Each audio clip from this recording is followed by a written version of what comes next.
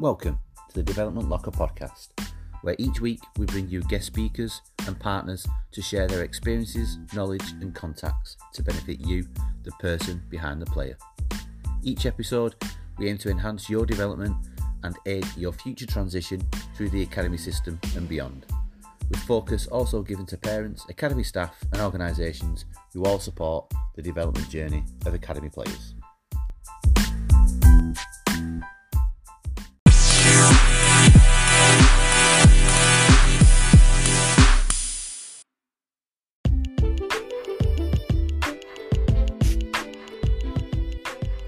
On the podcast this week, we welcome three practicing psychologists who currently work with academy players in football. Continuing on from our previous episodes and presenting more of our why, we discuss all things psychology over the next 60 minutes.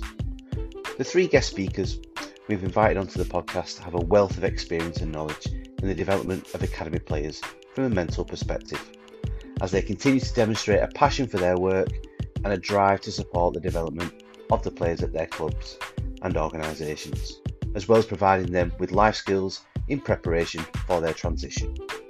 This is their story. This is their interview from the locker.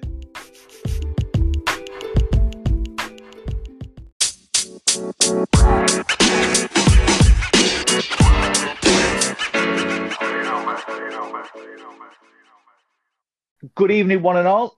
So we move on with our podcast episodes, and we now talk about all things psychology, or we'll try to in the next 45, 60 minutes. I have the pleasure of three psychologists, Nat, Ryan and Neil, who will tell you about their respective backgrounds a little bit in a minute or so. But first of all, we're going to talk about the why. This is the purpose of what we're doing with these first episodes of season one. So to you, Nat, so why have you chosen a career in psychology? Well, great question. And how long have you got? I mean, I guess I'll start from the beginning and try and keep it brief. So I actually my first experiences of sports psychology were through like endurance sport when I was younger, and that kind of the mental toughness aspect of it all. That's where I kind of first found out about it. And then from there, I did A-level psychology and learned more and more, and decided to go to uni. So I went to uni up in Bangor, up in North Wales. Did my undergrad in sports psychology there, and then my master's in sports psychology there. And then that was a couple of years ago now. And then from there, I joined the British Association of Sport and Exercise Sciences on their accreditation route. So I'm a sports psychologist in training.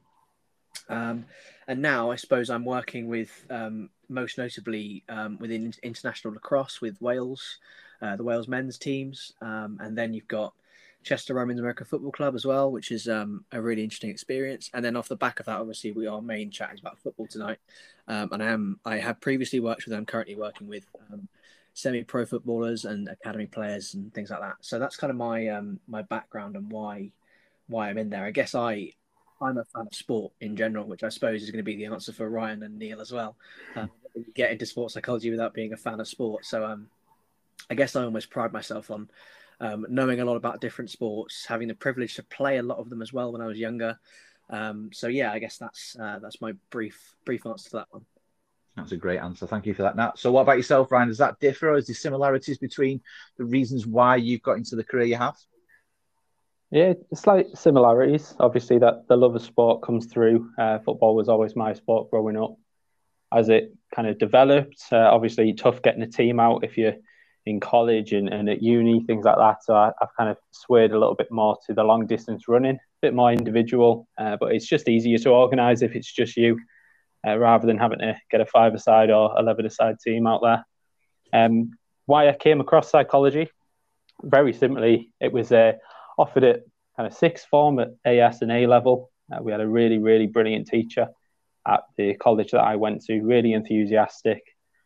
Just presented the lessons with tons of interest, loads of things for us to do and interact with, and just explain away that thing that up until that point no one had really opened my eyes up to, kind of how the brain works and how emotions and things like that affect us day to day. So that kind of opened my eyes up to that side.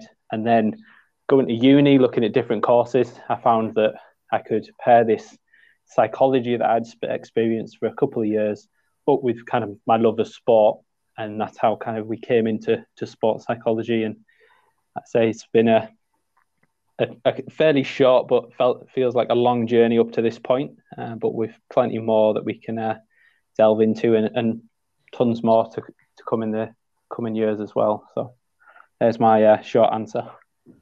Thank you, appreciate that, Ryan. And last but by no means least, Neil, what's your why in getting involved in psychology in academy football? Yeah, I mean, very similar to Nat and Ryan, although my sport was golf. So I was a national level golfer throughout my teenage years. And during that time, obviously a very psychological sport. So I was reading a lot of the Bob Rotella books and Tim The Inner Game of Golf. And still, even at that point, I grew up down in the Southwest in Devon, and sports psychology wasn't really a thing, didn't have any real support besides me and my coach. And then similar to Nat and Ryan, it was then that love for psychology came about through A-level. I really wanted to learn to understand how the mind worked, and just fell in love with the topic straight away. Also helped, I did well in my exams. So when I was looking for university options, I loved psychology, I loved sport, and had no idea that you could put them both together.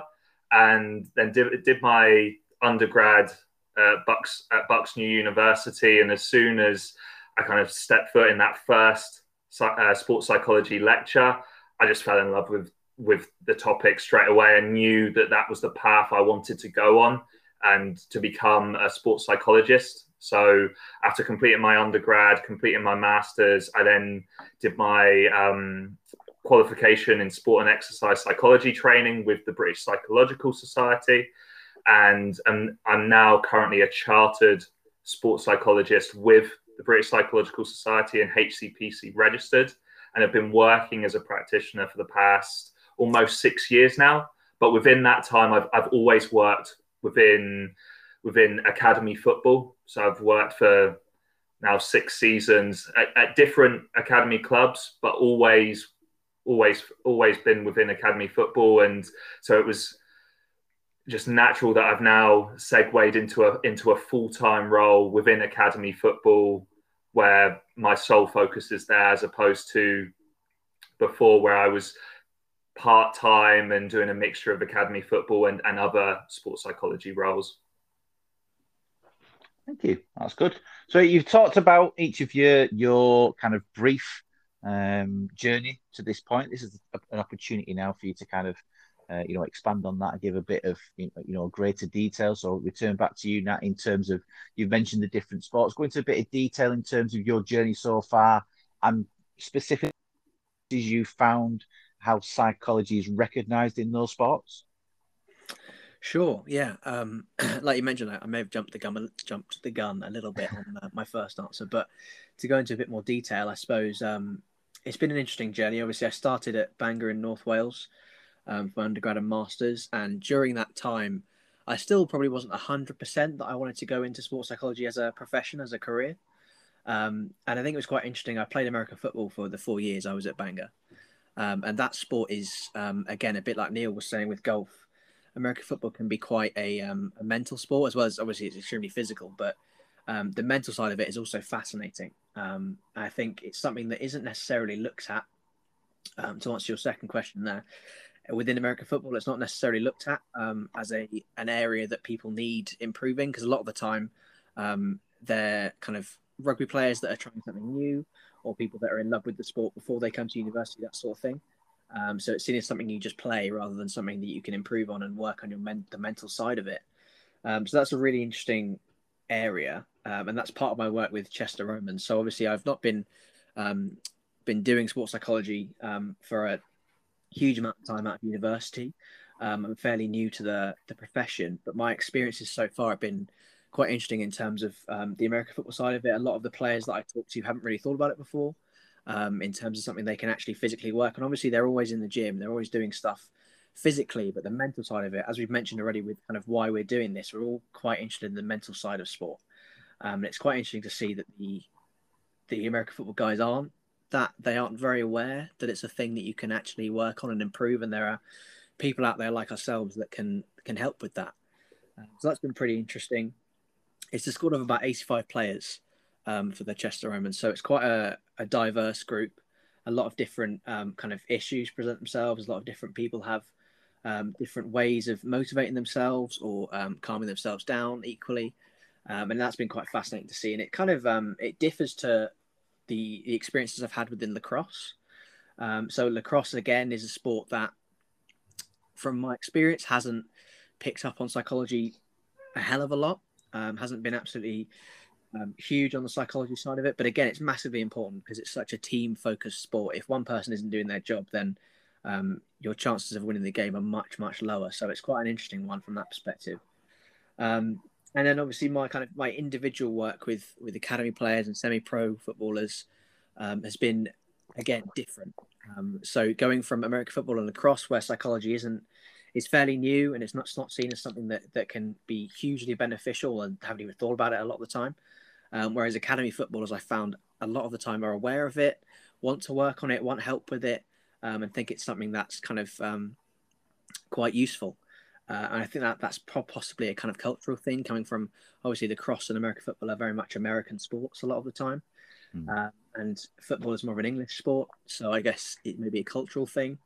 But for me, my experiences, I suppose, have been, up to this point, quite interesting to see the differences. Lacrosse and American football haven't been, the players have been receptive to new ideas, whereas I guess the academy football players and the semi-pros I've been working with already know about psychology, already want to work on it, have ideas in their head of what to work on, all of that sort of thing. So I hope that answers the question.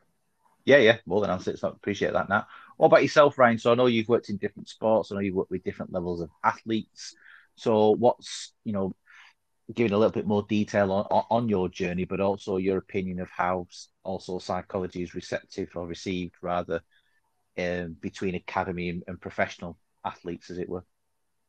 Yeah, definitely. So just to expand where kind of Nat and Neil have mentioned, obviously, I've come through my QSEP. I took mine as a 3-year course, which is our professional accreditation in order to do the course. And I became a HCPC registered, them letters that we've all got, registered sports psych through the BPS. I finished my training just in October, November. So again, fairly recent. But before that, I've managed to work kind of into my fourth, nearly gone into my 5th season within academy football, having spent 3 years with yourself, Lee, at Bolton, and then just finishing my 1st season with Middlesbrough in kind of my new role as lead academy sports psych. In addition, like you mentioned, to the football side, I've had the opportunity to work in a whole different range of sports, from boxing, rugby league, water polo, golf, cycling, and also supporting scholarship athletes at places like the Uni of Manchester and Teesside Uni, which is a role I'm currently at the moment. So yeah, it's athletes from loads of different sports and loads of different levels, from those who are just recreational and doing it purely for the enjoyment of getting out of the house, all the way up to kind of your semi-professional, professional, national, international, and then Olympic pathway athletes as well. So those who are eyeing up kind of the next Olympic circuits. So yeah, it's kind of a total breadth of experiences I've had. If I was to boil it down to kind of key areas of kind of what the careers look like a little bit, it's kind of 3 segments. Some is dealing with how we can best support the individual, so the athlete themselves. Some of the work as a sports psych is based at a team level. So how best can we integrate different individuals into a team to produce a really good performance? And then some of it beyond the team is kind of next level up, is looking at that kind of club organisation environment. How can we make sure that is the most facilitative, the best kind of experience for people within that, whether players, coaches, backroom staff. If we can get the right environment that people want to push themselves and challenge themselves, then that usually leads to improvement. And ultimately, obviously, our end goal is performance and development within the youth academy. So they're kind of how the careers looked from a sport point of view, from a kind of different levels and backgrounds, and then also a little bit of the on the ground stuff, which I'm sure we're going to go into a little bit more with future questions as well. Yeah, no, appreciate that. Thank you for that, Ryan. And Neil, you mentioned, you've worked heavily within academy football, different academies. So yeah, if you could just go into a little bit more detail in terms of the different academies you've worked at, age groups and whatnot, but also your interpretation, your opinion of how psychology has been embedded throughout those different academies. Do the levels differ? Are they all pretty equal? What's your thoughts? Yeah, so similar to Nat and Ryan, I've had a wealth of different experiences, even beyond academy football. So I've worked within rugby, I've worked in rifle shooting, similar to Ryan, I've worked with university scholarship athletes as well, and from all young tennis players at the age of 6 right up to professional athletes. So in terms of, to answer your second part, how it links with how the different academies differ in terms of the psychology provision, I think actually each one differs anyway because they're looking for slightly different things. Mm-hmm. But actually, every one of those academies I've gone into, it's always been a new role, and sports psychology has been something that they're looking to invest and an area that they want to develop and expand upon. So that's actually provided really great opportunities and almost given me a blank slate in certain aspects to take the support I provide to many different directions, which I'm sure we'll touch on in the later questions within the podcast. But I guess the main similarity, and it's also a difference, is that there are key elements of sports psychology throughout all of the different roles that I've worked in, but then how you actually take that and use that within that specific environment looks very different. So I think that's where those main differences come, is due to the differences in the sport. So it's very different what an individual athlete needs compared to if you are working within a team, as Ryan mentioned. So it's then balancing those different demands. Yeah, no, it's interesting. It's interesting, the different sporting backgrounds that you've all got. It's, again, the reasons why I've got you all on this episode, because it's not just, although the podcast and the episode is for academy football players, we'd be very naive and kind of blinkered not to think we can take bits from other different sports, and individuals like yourself, you've got a wealth of experience across different sports as well. So yeah, it's all good to hear. And that kind of takes us on to really the first question, that is kind of around the work that you currently do now, and it's around challenges. So Nat, what would you say to date has been your biggest challenge in your role within psychology in sport? Wow, good question, Lee. I think it's an important question too. So I guess my answer would be from a football perspective. I think because it probably slightly differs from Ryan and Neil's experiences, because what I'm coming into this from a consultancy, a kind of an external consultancy standpoint, whereas it sounds like their experiences are more kind of embedded within an organization, and that kind of disconnect from the organization itself and the players that I'm working with is an interesting one. It's probably my biggest challenge, because I'll make no bones about it, working with these players has been tough. And I guess it's because I don't have the coaches to talk to, and I don't have access to the teammates to talk to. So if there's any issues with team cohesion, for example, it's going to be so much harder for me, or I found it is so much harder for me to work on it with these players when I only get access to one of them. So I'm only hearing his side of the story. I'm only getting his experiences. He might want help with working together with his teammates, when if I can't, expand the knowledge of his teammates as well as him, or give him the mental skills but not his teammates, it becomes quite frustrating, honestly. So I guess that's my biggest challenge at the moment is almost an undermining as well, because obviously I'm not in contact with the coaches, and they kind of do their own thing, and the players just turn up to training and do their own thing, and whether or not they tell everyone that they're employing a sports psychologist or not is up to them.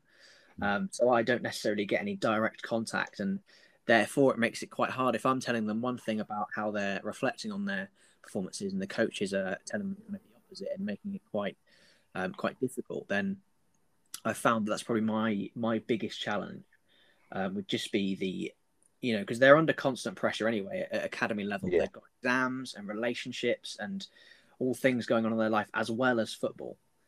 And for me to not be necessarily in the organisation has been a huge challenge, because I can't educate the coaches. Obviously I have a better kind of relationship with the parents, because often the parents are the ones paying me, to put it bluntly, and they can they have a say in what's spoken about, and I can get some info off them. But it's quite difficult if I can't necessarily talk to coaches, and obviously I can't just turn up to training randomly, or maybe I could. It's not something I've explored yet, but I wouldn't necessarily feel comfortable just kind of rocking up to training to talk to one player on the team, sort of thing. So it's been, I think my biggest challenge has probably been kind of helping these guys when I can't get access to coaches and I can't get access to teammates. And if the issues are, something that can be helped by coaches or based around the teammates that they're playing with, it just becomes a bit of a struggle. So I guess to put it briefly, I suppose my biggest challenge has just been I'm more of a kind of external consultant rather than someone that's been embedded within the organisation for a period of time. Yeah, that's interesting. Interesting point, that one. And I suppose Ryan might be able to add to that and put a little bit more context behind it through kind of doing a combination of both. So is that correct, Ryan, or have you faced different or more difficult challenges in your career from a psychological perspective today? Yeah, I think it was nice just listening to Nat say that, because it's just triggered me reminiscing about how I used to feel in exactly that position.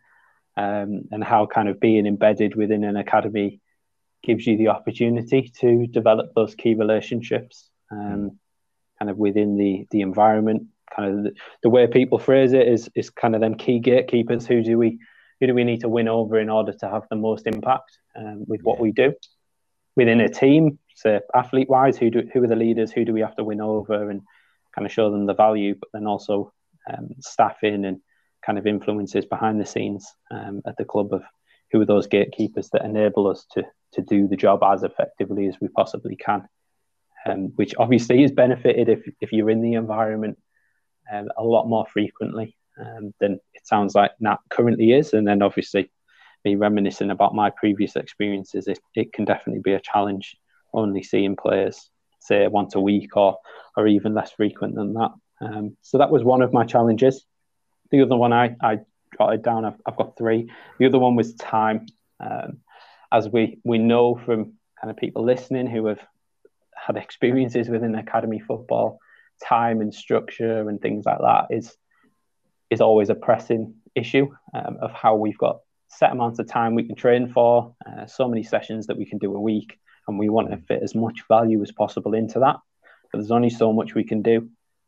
So that's always a challenge of knowing all this key psychology information that we want to get across to coaches and players, but we've maybe not necessarily got the time in the weekly schedule or even over the season to cover all the areas in as much detail as me perfect world would like to.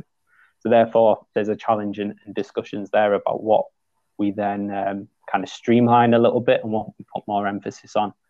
And that kind of leads me into the third challenge that I wrote down, which was the biggest challenge I've found is having come out of uni, understanding and seeing the value in sports psychology and psychology and performance, but then having to convey that over to an athlete and tell an athlete of the value without kind of educating them to a degree level. So a lot of the challenges I have is translating the information that I've read about in an academic journal or learned or seen someone else doing and trying to get that across to a 11, 12-year-old without me having to kind of speak to them as a university student. I need to be able to kind of describe different bits, whether it's confidence, whether it's resilience, kind of different factors and influences within psychology. I've actually been able to tell a younger athlete what I mean without having to give them all the kind of proof of why it happens.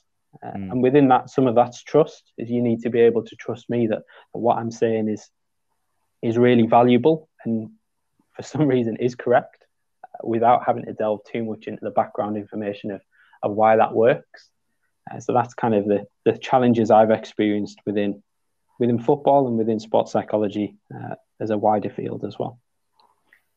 Cheers, Ryan. And then Neil, in terms of challenges for you, is the one that stands out in your career to date that you just think, oof, yeah, that was kind of a really tough period that you went through in your career within psychology?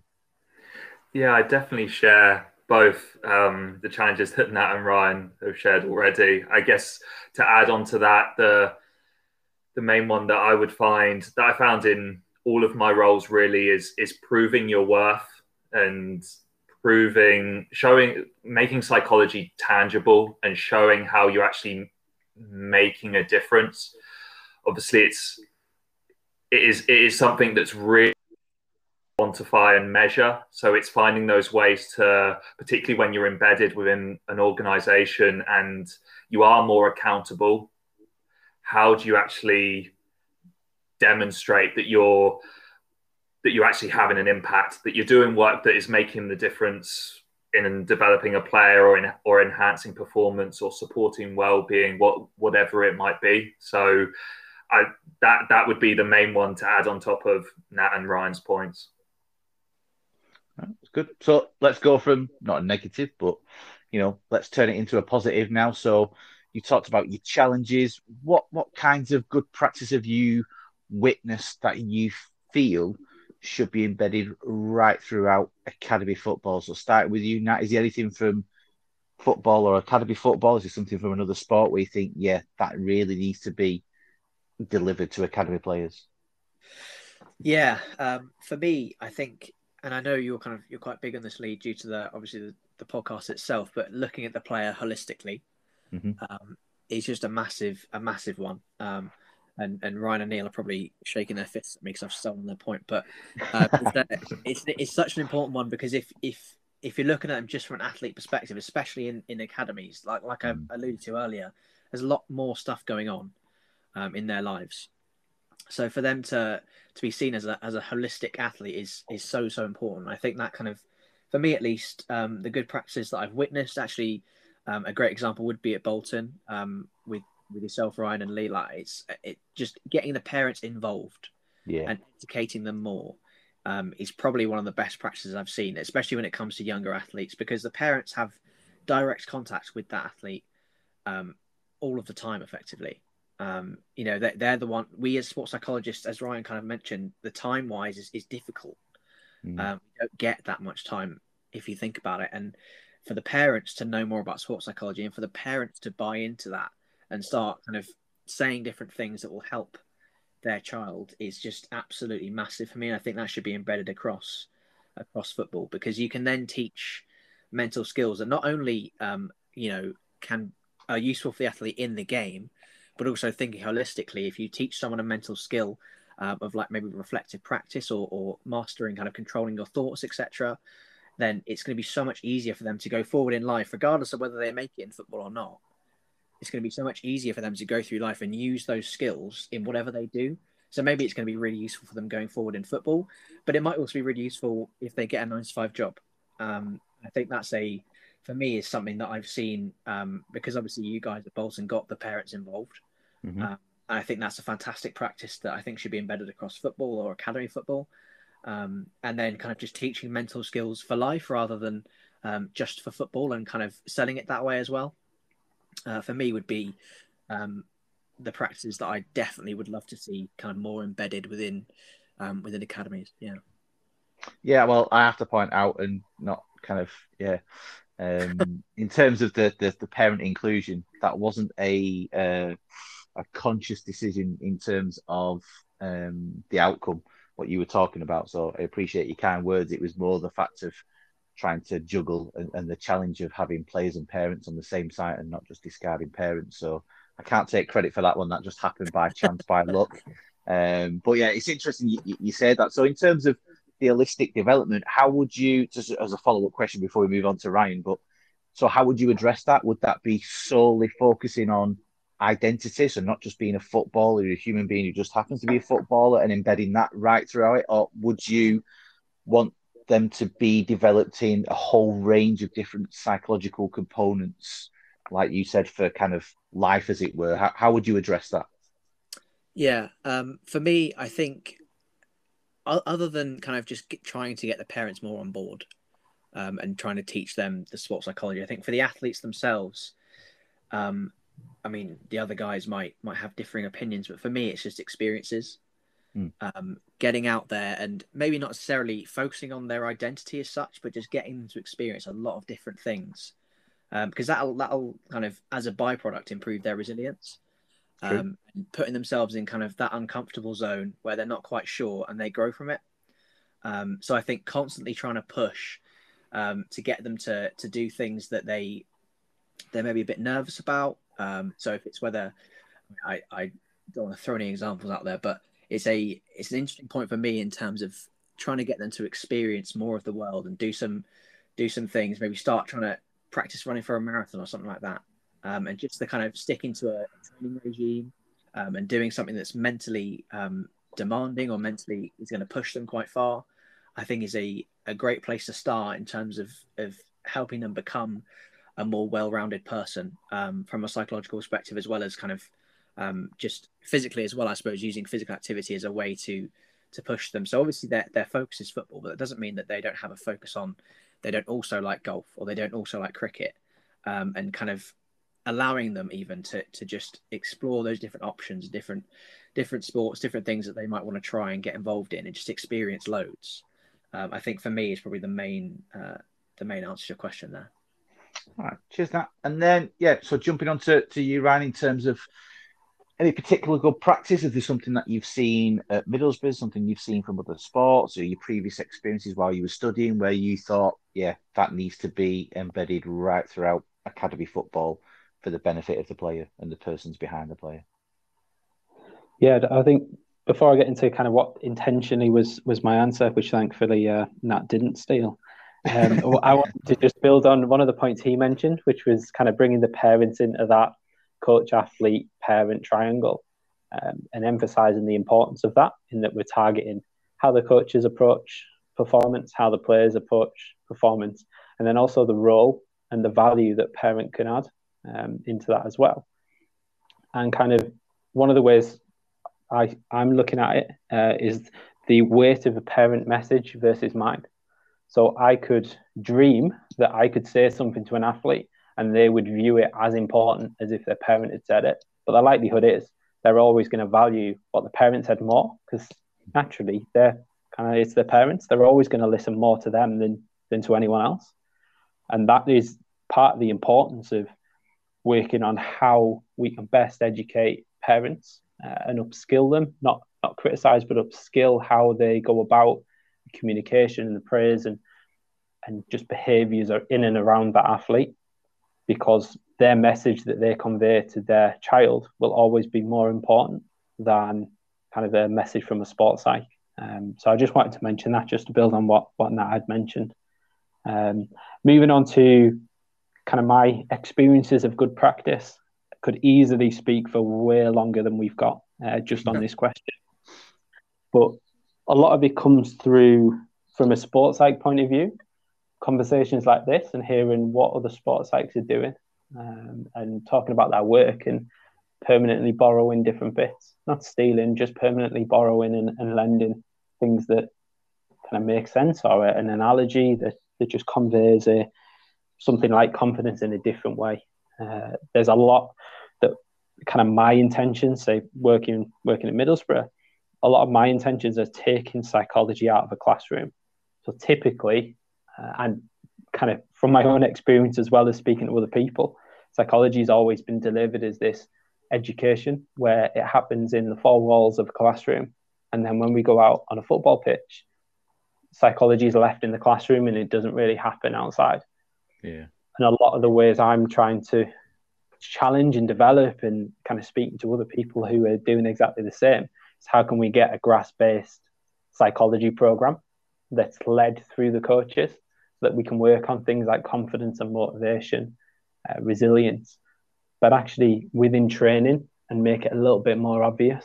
The importance of that from a sports psych point of view is that because I've experienced it myself and I've heard of other people's experiences, sometimes as kind of new sports psychs, we go in thinking we've got the answers to everything, and that we're the ones who deliver this and we're experts in it because this is what we've been trained in. And actually, we don't appreciate the coaches have lived it and experienced it, and everyone understands psychology. Yeah, we know a little bit more of the theory and some research that people have done in labs or out there in the real world. But actually, everyone understands the power of confidence and of emotions and of concentration, and why it's important to feel good about yourself and be active and things like that. So the good practice that I've seen is people who go into environments and view that everyone has this knowledge of psychology. We're just directing the focus a little bit more specific just to get that fine tuning out of bits. So there's my abridged answer that's not that long for the answer to that question anyway. I appreciate that, Ryan. Thank you very much. And what about yourself, Neil? Is there any particular good practice that you've seen north of the border or elsewhere that you've either embedded in at your current club at Celtic, or that you've recently picked up and thought, yeah, next season that's what we need to kind of embed in our psychological program? Yeah, I definitely agree with both Nat and Ryan's points, and I can definitely strike them off of my list of good practices that I had already. I guess jumping on the back of Ryan's point, the willingness of other members of staff to actually engage with me, as I mentioned at the beginning. Yeah. I've come into environments and sports psychology is often something new, or it's something that hasn't been used for a while, or has looked completely different, and they're wanting to really reshape it. So actually the staff engaging with me and in the psychology, and then the importance of the perception this then has with the players. I think there'll always naturally be a part of our roles where part of that educational piece will happen within a classroom due to time constraints, particularly time constraints on the pitch. But what's worked most effectively is then having coaches and other members of staff within those sessions that then we've actually been able to take those ideas and then implement them within the pitch, on the pitch, whether that's within specific training exercises or even in briefings and debriefings, because as Ryan said, they're the experts in that area. So actually utilizing their knowledge and their skills. I'm regularly going to my coaches to ask for specific examples that will highlight a particular psychology concept, or actually get them to speak, because a lot of the coaches I've worked with are ex-players.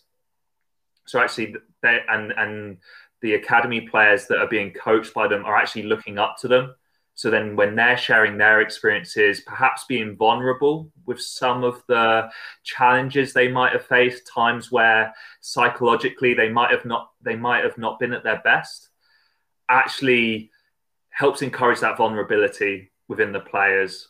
And I think it really interlinks very nicely. I appreciate I'm one person, and my voice definitely isn't the loudest or the most powerful within the environment. So therefore, as Ryan and Nat mentioned, it's utilizing those other contacts, utilizing those other people who can actually help to not only reinforce your message stronger, but also embed it within those different areas of player development. Yeah, I mean, it's great that you've got that kind of collaborative mindset, and yeah, I'm sure not just Celtic as a club or an academy, but the players and parents up there are kind of benefiting from that kind of foresight. But you mentioned time there, and all three of you have mentioned time as a limiting factor, as a challenge, as it were. So Neil, if I was to ask you to kind of, in terms of the pandemic, we've all been affected in slightly different ways, but majority in very similar ways. Do you think the kind of remote learning, the distance delivery style that we've had to do, all via Zoom and podcasts and videos and all the rest of it, do you feel that's kind of not got rid of the time issue? Has it helped you as a psychologist, or has it hindered you because you prefer or you get better impact from face-to-face delivery? It certainly has helped. because it's allowed me to reach a wider audience. Obviously, as we know with Zoom and technology, it often does have its challenges and difficulties when things don't quite go to plan. And I guess for me, I prefer the face-to-face initially, because it's much easier to build the rapport. True. But what we know from the research, that teleconsultation or virtual consulting actually can be just as effective as face-to-face. There are obviously challenges with it, but there are challenges when you're face-to-face as well, and you're delivering perhaps group sessions to parents or to coaches. So it certainly does, for me and my scheduling, it's worked nicely, because there are opportunities for me when I'm perhaps spending one day with one particular squad, or I'm doing some certain work with players. I can then come back of an evening, and I might then be able to deliver a parent session or a coaching session to groups that I wouldn't be able to access normally. So there's definitely been massive benefits for it, and it's something that I hadn't really considered. I don't think many people had perhaps considered how much we could utilize technology going forward. Well, I'd have to say Ryan's probably ahead of his time, because Ryan introduced me to Zoom, what was it, 24 months ago? And now we're all Zoom experts. Yeah, all the royalties are rolling in now for that. Yeah. Well, yeah, everyone's like, Zoom what? And I was like, I know Zoom. But anyway, that's a different conversation. So to finish off, we're going to kind of merge the two final questions together as one. So going back to you, Nat, if I had to pin you down to one component of psychology that you feel would be the most, or should be at the top of the list for an academy player in terms of their development, and then what tool or strategy would you recommend for that player to maintain or improve that component of psychology? Okay, big question. I'll try and keep it brief. So, for me, the biggest component is reflective practice, and how you evaluate your performance as a player. I think having, you've got outcome goals and process goals, and thinking about the outcome, which would be winning a game, winning the league, all that sort of stuff. They're all outcomes. And as much as they are important, you can't win a football game if you're not scoring goals. And that needs to be acknowledged. But I think for me, the biggest thing would be how you evaluate your performance and changing it from looking at how many goals did I score this game, or where did the team come this season in the league. For me, it would be about looking internally and reflecting more on the processes behind your performances. Because it doesn't, it's very rarely going to be one guy gets the ball, runs through everyone and scores a goal. So if we're looking at the processes behind it instead, so how well were you positioned on the pitch? Were all of your passes accurate? Were they? Did you put the right power on it? Did you make the right decisions? All of those sorts of things. Looking at the processes behind your performance are huge to me. I think that's probably the number one thing, because it can be so detrimental if you come out of a game going, oh, I got one assist, and I didn't score any goals, and we lost the game. And a player could come out feeling really, really down about themselves, and it could affect their confidence, which in turn, affects their motivation and possibly even the team cohesion. And it's a really interesting point to try and kind of flip that and go, well, yeah, okay, maybe you didn't make a huge impact on the game, but when you did, you made this tackle, which saved a goal, or you made this decision, which was correct, and this decision. Looking at the different kinds of the processes behind your performance is probably my biggest thing. And in terms of tools to kind of start to think about that more, or implementing it more, I think the first step is kind of identifying your self-talk, identifying how you're speaking to yourself. So looking at a game and going, okay, how well did it go? Like, good or bad? And if you say it went bad, what was the reason for that? We lost. Okay, so you're thinking about the outcome. Now let's think about the processes behind that. How well did you play as a player? Because there's 11 other people, or even 20 other people that haven't had an effect on that game. So to say that you played badly because you lost can be something that I think players struggle with in my experience, and that's something that can definitely be changed through identifying what your self-talk is around how well you played. And then on top of that, to kind of highlight it, some reflective exercises. So just writing down, even in a journal for 5 minutes at the end of the day or even at the start of the day, some of the things in your head about your performances, what you want out of your performances, and looking at those and identifying whether they're outcomes or if they're processes. So if you want to say, during the season, I want to score 20 goals, for example, or I want to make 17 saves and get clean sheets, all that sort of stuff. You've got to try and take into account the other teammates around you that can have an effect on that. So look more into how many passes can I get right, how many decisions do I get right, all of those sorts of things.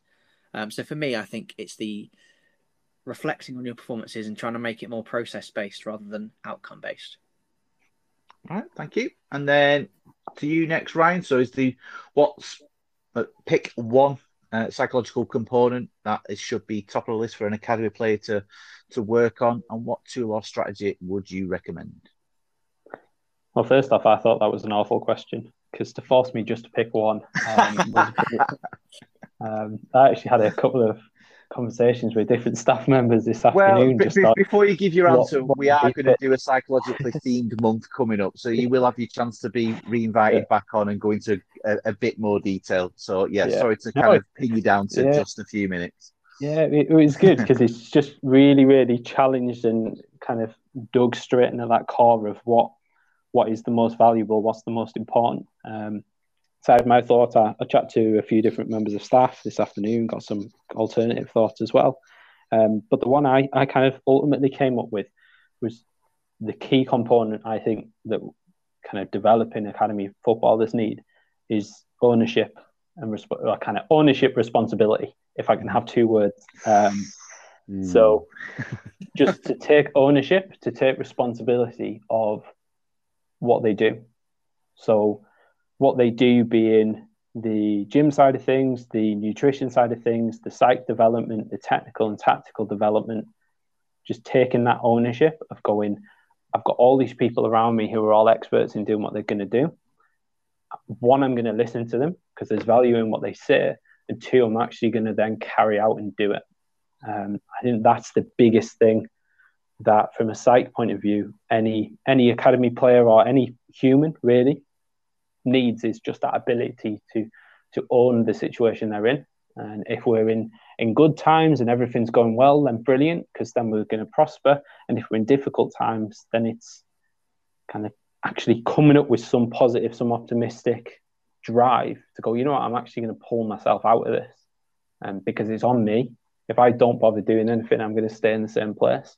If I actually try and take ownership over what I can actually change the environment, the situation I'm in, obviously, hopefully for the better, which links me perfectly into a tool that you could do to do that. When we speak about focus, we speak about controlling the controllables within psychology all the time.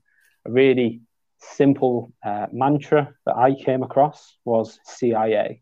So exactly the same as the American government organization, the CIA.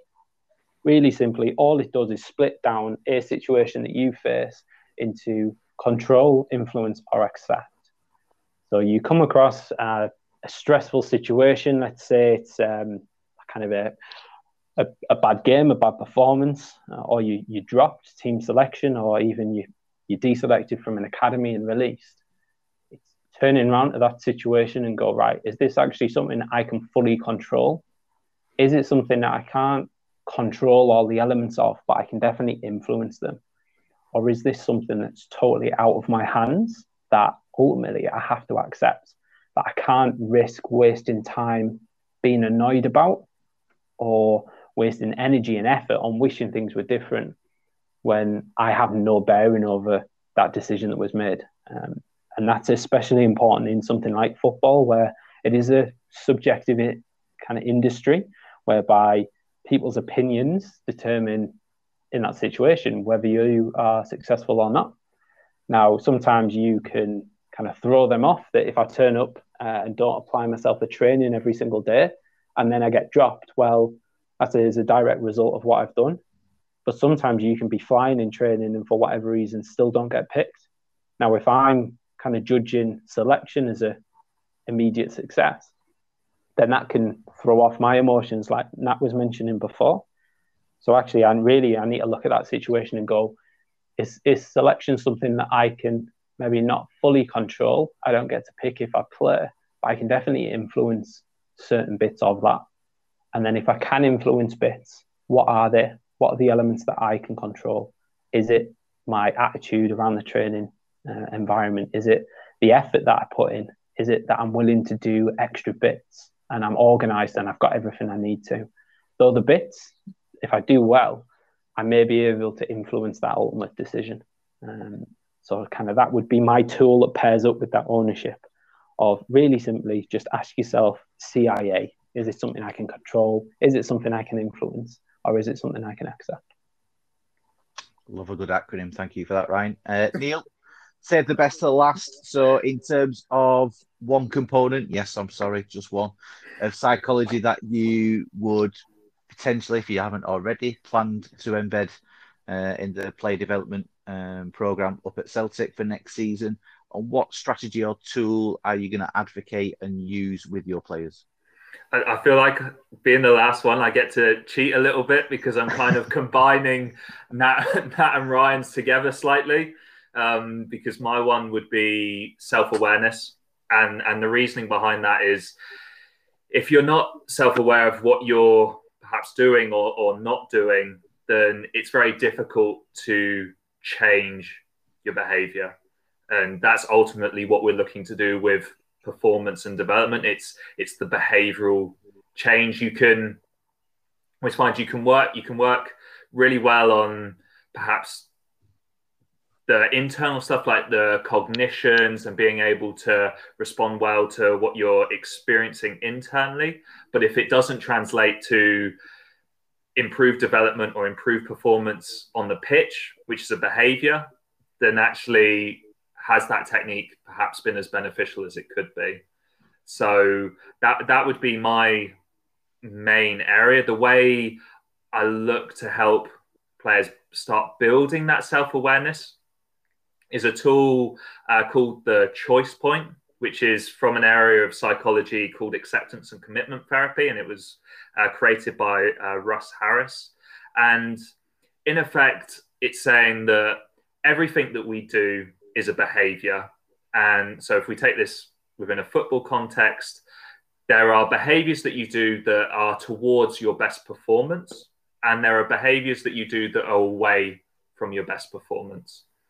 And then day to day, it can be quite easy to engage in behaviors that are towards your best performance. But when we're faced with challenging situations, difficult thoughts and feelings, if we get hooked by them and caught up and consumed by them, often we're more likely to engage in those away from best performance behaviors. So I'll give an example to help explain it. So a challenging situation that every academy footballer has faced is they've made a mistake that's led to their team conceding a goal. And of course, their mind starts going through this conveyor belt of negative self-talk. I'm useless. I've let my team down. I'm never going to be picked again. I'm never going to get a contract. And then the behaviors we see as a result of that. So they start to hide on the pitch. They're not wanting to get on the ball. They're perhaps not communicating anymore. They're not getting into spaces to accept the ball. They might be beating themselves up even more. They might even, at worst case, feign an injury so they can actually get themselves off the pitch. So all of these things that if they engage in these behaviors, they're not going to be helpful for their performance, but also their long-term development. But then if you flip it and you're able to then actually unhook from these difficult thoughts and feelings, which utilize different techniques and skills, there'll be many examples of players where they've made a mistake and they've still actually they've recovered and they've continued to perform at their best. So they're engaging in behaviors that are linked with their best performance. So they ask for the ball immediately. They're getting involved. They are actually louder with their communication, and they're really getting themselves about. And there'll be certain helpers that they use to actually utilize this, and it might be that they're able to take perspective, or they're remembering previous successes where perhaps they made a mistake and played well subsequently after that, or it's the coach giving them that support. And the way this choice point works is if people listening to the podcast want to Google it, you get a nice kind of diagram. It's 2 arrows, and at the bottom of it, it's a choice. So you have a choice when these difficult thoughts and feelings show up, or these challenging situations. You've got a choice whether you're going to engage in behaviors that are away from your best performance, or you're actually going to perhaps utilize some helpers and some skills and engage in behaviors that allow you to perform at your best. And it can be a really nice, useful exercise and a useful roadmap to not just for the player, but also for staff as well, to notice when a player might start leaning towards those behaviors that are not helpful for their performance, and where a coach might be able to intervene within a training session or a match to help kind of pick them up, them maybe a reminder to engage in something towards their best performance. And it's certainly, from my experience, it's worked as a very eye-opening tool, and it works great because it's behavior, it's something tangible that you can see. It works as a really nice reminder, because as you expect, when a player has a really good game, if you were to do like a behavioral checklist, you'll see loads of engagement with those towards best performance behaviors, and not much engagement with away from best performance, and vice versa if they don't perform well. So it acts as a really nice way for them to just notice how these behaviors have an impact on their performance, which then in turn increases their self-awareness. Superb, that, Neil. Thank you very much for that. And thank you to each and every one of you for taking the time out of your evening to give back selflessly for free. And I know you will have impacted the majority of our listeners, the academy players that are tuning in to this podcast, or will be doing come 9 o'clock on Monday morning. So thank you from myself. Thank you on behalf of our listeners. And like I said, in a response to Ryan's, it'll be great to have you back on. We're going to do some themed months next season in season 2 of the podcast. And just looking at our schedule, and psychology is going to be in August. So keep your diaries open and empty for August, because we'll get you back on and we'll give you some greater time to really delve deeper into certain components and tools, strategies, and really delve into your opinions on some of the psychological development that needs to be taking place at academy level. So yeah, it'd be good to have you all back on. Yeah, sounds good, Lee.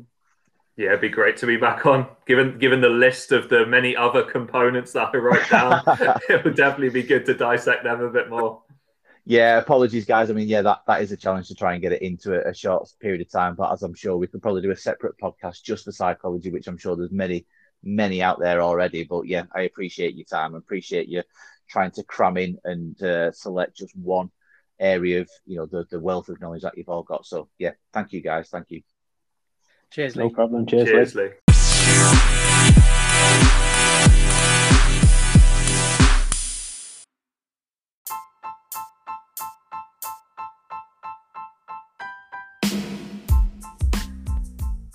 Thank you for listening. I hope you enjoyed this week's episode, taking on key points that can enhance your development and aid your transition. We look forward to seeing you next week, where we bring you more interviews from the locker.